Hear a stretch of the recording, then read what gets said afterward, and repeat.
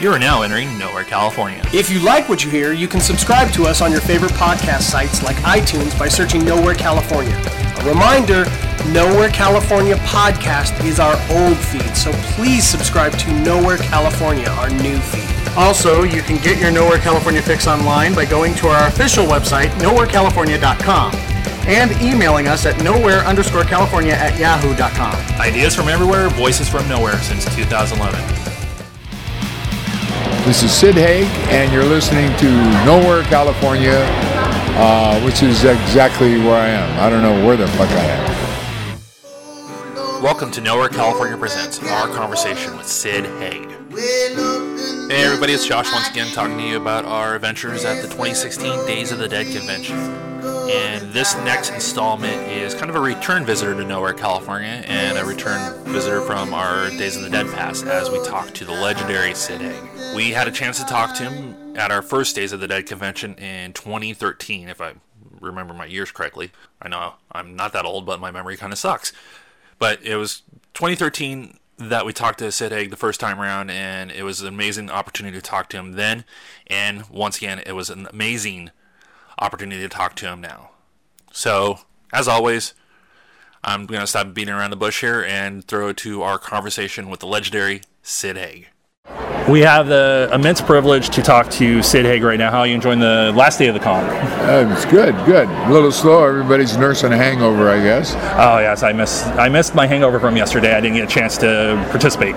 Oh, okay. Yeah. Are you still pretty active in the other conventions outside of Days of the Dead? I do between 12 and 20 conventions a year. Oh, wow.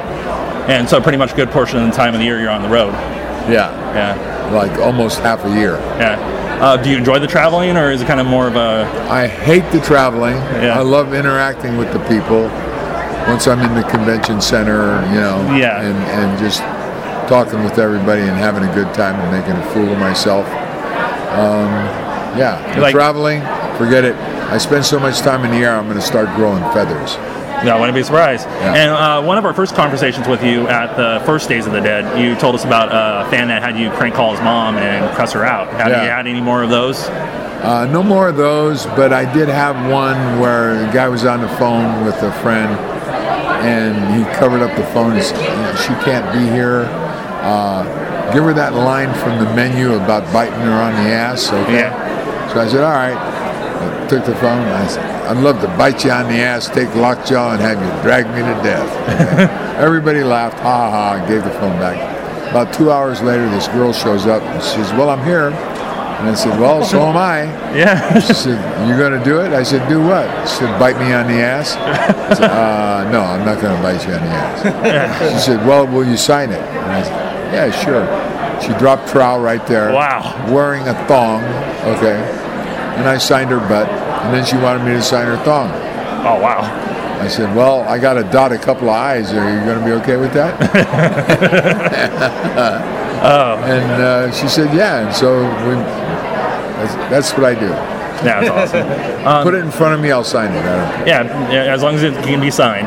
Are you working on any upcoming projects, movie-wise, or anything that we'd like our listeners to know about? Well, I can't. There's a couple of things that I can't talk about, okay? But I've got a film called High on the Hog, which is in post right now, which I ultimately, through the process, wound up as a producer on the show. No, that's awesome.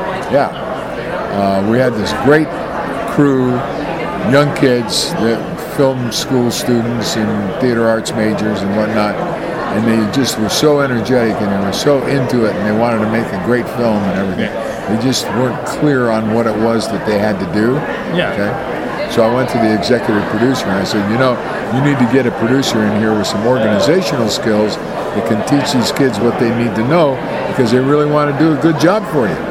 And he said, well, will you do it? And I said, well, you got my agent's number. The next day I was a producer. Oh, wow. And I held class for about 3.5 hours. And the next day it was like we hired a whole new crew. Oh, wow. Because now all these people with this amazing amount of energy knew what it was that they had to do, and they just got right on it. That's amazing. And that's probably education that you couldn't pay top dollar for. That's something that's priceless. Yeah. I guess to wrap it up a little bit, to make it quick, where can we find you online? It's so difficult. Yeah. SidHaig.com. I think I could spell it out for the intro for this too. Yeah. And we did ask you this when we first talked to you a couple years back, and I take it as another privilege to ask you again. Sid Haig, what is your favorite what the fuck movie moment? My favorite what the fuck movie moment. Wow. Your first one was Paris Hilton in House of Wax. Oh, you mean like, what the fuck is this? Yeah, good or bad, either or. Yeah. Just something that you're like, what the fuck is going on here? Yeah. Oh, man. There's so many now.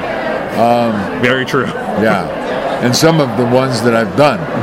But, okay. There comes a point in time when you got to pay the bills. Yeah. So you take some kind of crappy movie, all right? And the all-time crappiest was The Aftermath. Oh. I call it The Afterbirth. Yeah. Yeah. I remember that one. Yeah. Oh. Not good. Awesome, man. Thank you so much, Sid. All right. Thank you.